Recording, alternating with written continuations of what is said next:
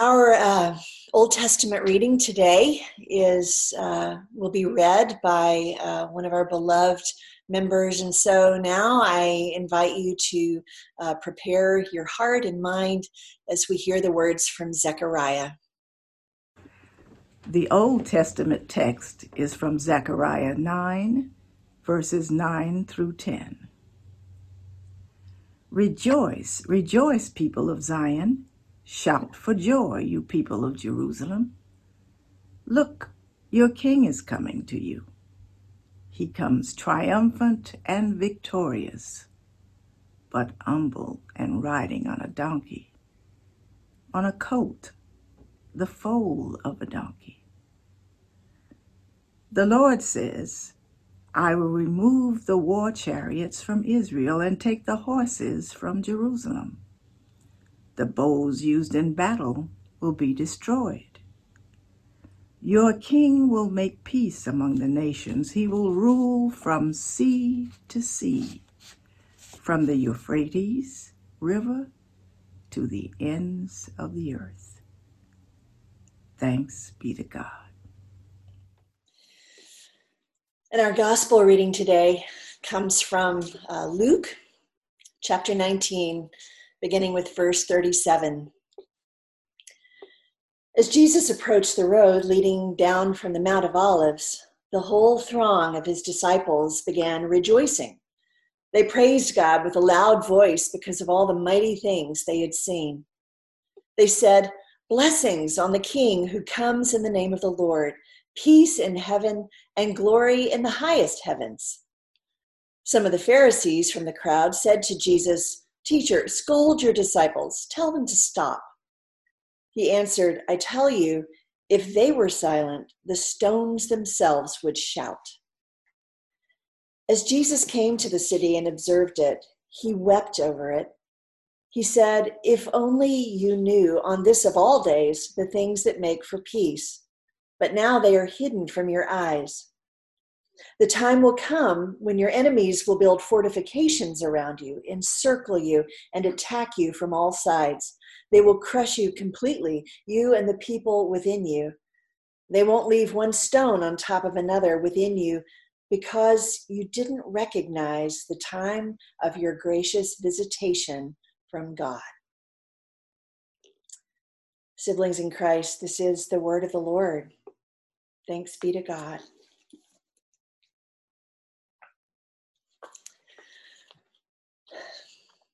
Well, we were supposed to read a different Palm Sunday text today.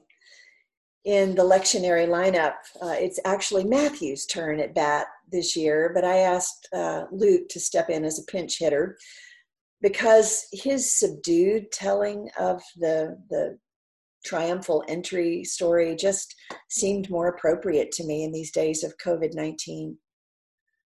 Luke's triumphal entry account is less crowded, less noisy. There's no mention of hosannas, branches cut from trees. And unlike Matthew and Mark, in which crowds of people press in to cheer Jesus, Luke describes this as a disciples-only event. It's the disciples, not the general public, who set Jesus on the colt, who spread their garments on the road, who sing praises and hail him as king. So Luke's Palm Sunday account is a more modest affair, which in these days sounds about right, doesn't it? But the other reason I decided to switch Matthew's Palm Sunday narrative for Luke's is that of the four gospel writers, Luke is the only one who shows us the tears in Jesus' eyes that day. And I don't know about you, but these days I need to feel Christ weeping with me. In our text, Jesus has been making his way toward Jerusalem, and now he's on the outskirts of the city, and he's standing there on the eastern slope of the Mount of Olives, and he and all of his disciples have this magnificent view of the city of Jerusalem. And as I imagine this scene, I see him standing there, taking it all in, gazing down at the gates and walls and that beautiful temple of God down below. But then how astonished we are to see him bow his head and begin to weep. We know that Luke wrote his gospel some 70 years after the death and resurrection of Jesus. And so by the time Luke wrote his gospel, a terrible war has taken place between Israel and the Roman Empire that's brought about the fall of the city, the destruction of the temple. And all of this is fresh in Luke's memory as he recalls Jesus' approach to Jerusalem 70 years earlier. And what's been actually humming inside of me all this week as I have sat with this text is even though it's clear that Luke sees the fall of destruction, the fall of Jerusalem as a direct result of the people's rejection of Jesus, a rejection of, quote, the things that make for peace, far from celebrating the downfall of those who would make themselves his enemies, what Luke remembers about that day is the tears in Jesus' eyes. And what he recalls about this scene is the sight of Christ weeping. Frederick Buechner said that whenever we find tears in our eyes, especially unexpected tears, we would do well to pay attention because our tears are telling us something important about who we are. And if that's true for us, I ask you to consider today the significance of the tears of God. When we lived in Atlanta, I had the great honor of being the pastor of a retired pastor from California. His name was Vern to all of us who knew him. And he'd moved to Atlanta from California to be closer to his son and his son's family. But years ago, long before he became a pastor, Vern was a soldier in World War II. And he often told his family stories about the war, so often, in fact, that they were able to finish his sentences for him. But one day, Vern told them a story that they hadn't heard before, the kind of story you don't enjoy telling, especially your family. And he told them about a time when, as he and his buddy were lying in a foxhole, they came under fire and were pinned to the ground by incoming bullets whizzing overhead. And Vern looked over and saw his buddy Joe lying there and shaking uncontrollably. And he called out to his friend, "Are you all right?"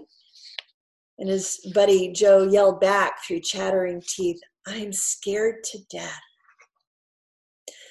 So a few days later, the two of them are walking through a shoulder-high trench, something like maybe you saw in last year's World War I epic movie, 1917. And their assignment as they walked through the trench was to look for enemy soldiers in the trench and to take them captive if possible. And if they can't capture them alive, they have orders to kill them. So Vern and his buddy are walking gingerly through the trench, rifles pointed ahead, ready to fire, when they spot a lone German soldier crouching in a crevice in the mud. The man is trembling so violently, he's barely able to hold himself together. Vern motions to the man to stand. And when the soldier realizes they aren't going to shoot him, his face immediately changes and he stops shaking. And some 60 years later, my friend Vern was still obviously moved by that one memory. He told his family, "I can see the change in that soldier's countenance to this very day."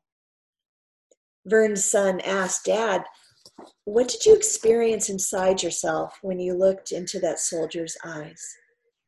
And Vern paused and thought for a moment. Then he looked back at his family and he said, "Compassion. I felt enormous compassion for that German soldier."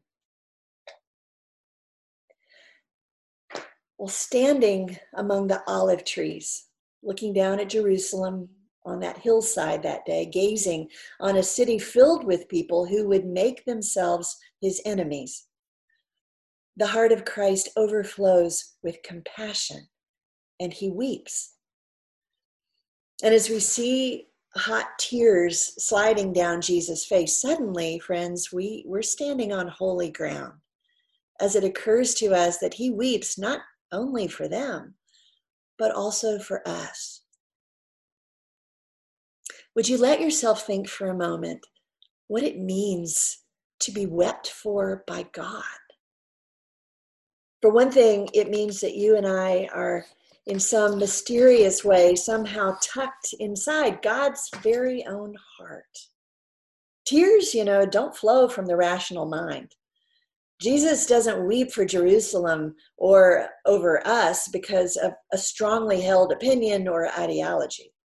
His lament doesn't rise from his head, but from a heart filled with compassion. The tears of Christ tell us that we're not loved by a God who phones it in or preaches advice, a God just waiting to catch us when we mess up. No, we are loved by a God doubled over by grief at all the pieces around us and in us. And so I ask you today, can you feel the tears of God falling over all our rebellions and retaliations and rejections of the things that make for peace?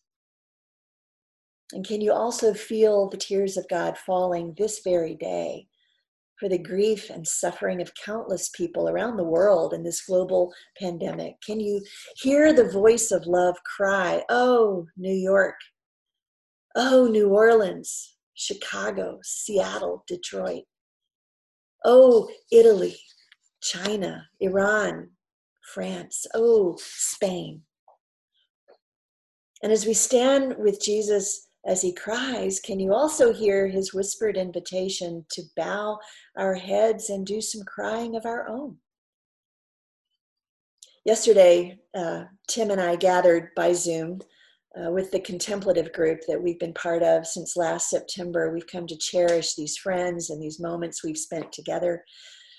And we hadn't seen each other since February, and since so much has changed since then, we spent some time yesterday catching up and checking in on each other. And Jerusha, who helps lead the group, invited everyone to share with each other a gratitude and a lament.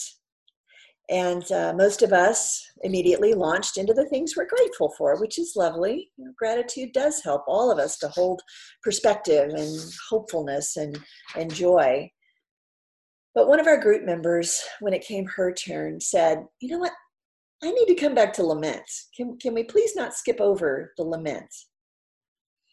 And somehow this opened up some new space in the group yesterday for speaking our pain, our sense of loss, our fears, our frustrations. But then an interesting thing happened. Our lament over our pain, our loss, naturally migrated into lament and prayers for other people's pain. We prayed for our neighbors, we prayed for our church, our nation, our world. Because see, that's what compassion always does. It runs away from home. It tears down walls, breaks through barriers. It builds bridges of love and empathy and understanding. Shortly after COVID-19 began to take hold here in the US, a woman in Seattle, a young mother and a contemplative Catholic Christian, wrote a prayer that has since circled the globe many times. And the prayer is a simple invitation to practice empathy, to practice compassion, the compassion so evident in Jesus on that day he stood on that mountainside. And so I want to share her prayer with you this morning, and I ask that we let it be our prayer together. May we who are merely inconvenienced remember those whose lives are at stake. May we who have no risk factors remember those most vulnerable. May we who have the luxury of working from home remember those who must choose between preserving their health or making the rent. May we who have the flexibility to care for our children when their schools close remember those who have no options. May we who have to cancel our trips remember those who have no safe place to go. May we who are losing our margin money in the tumult of the economic market remember those who have no margin at all. May we who are settled in for a quarantine at home remember those who have no home. As fear grips our country, let us choose love. During this time when we cannot physically wrap our arms around each other, let us yet find ways to be the loving embrace of God to our neighbors. Amen. Friends, there are many, many people throughout the world right now, and even in our neighborhoods, who need more than ever to feel the embrace of God, to feel the peace of God. So I ask you this morning on this Palm Sunday, what if we become the people who let down some of our defenses and let the Prince of Peace make a home in us? We can be the people who get up and live God's shalom. We can be the people who speak God's peace and make God's peace and are God's peace. We can do that right here in Washington. We can do that from here to every corner of the world. May God make it so. Amen.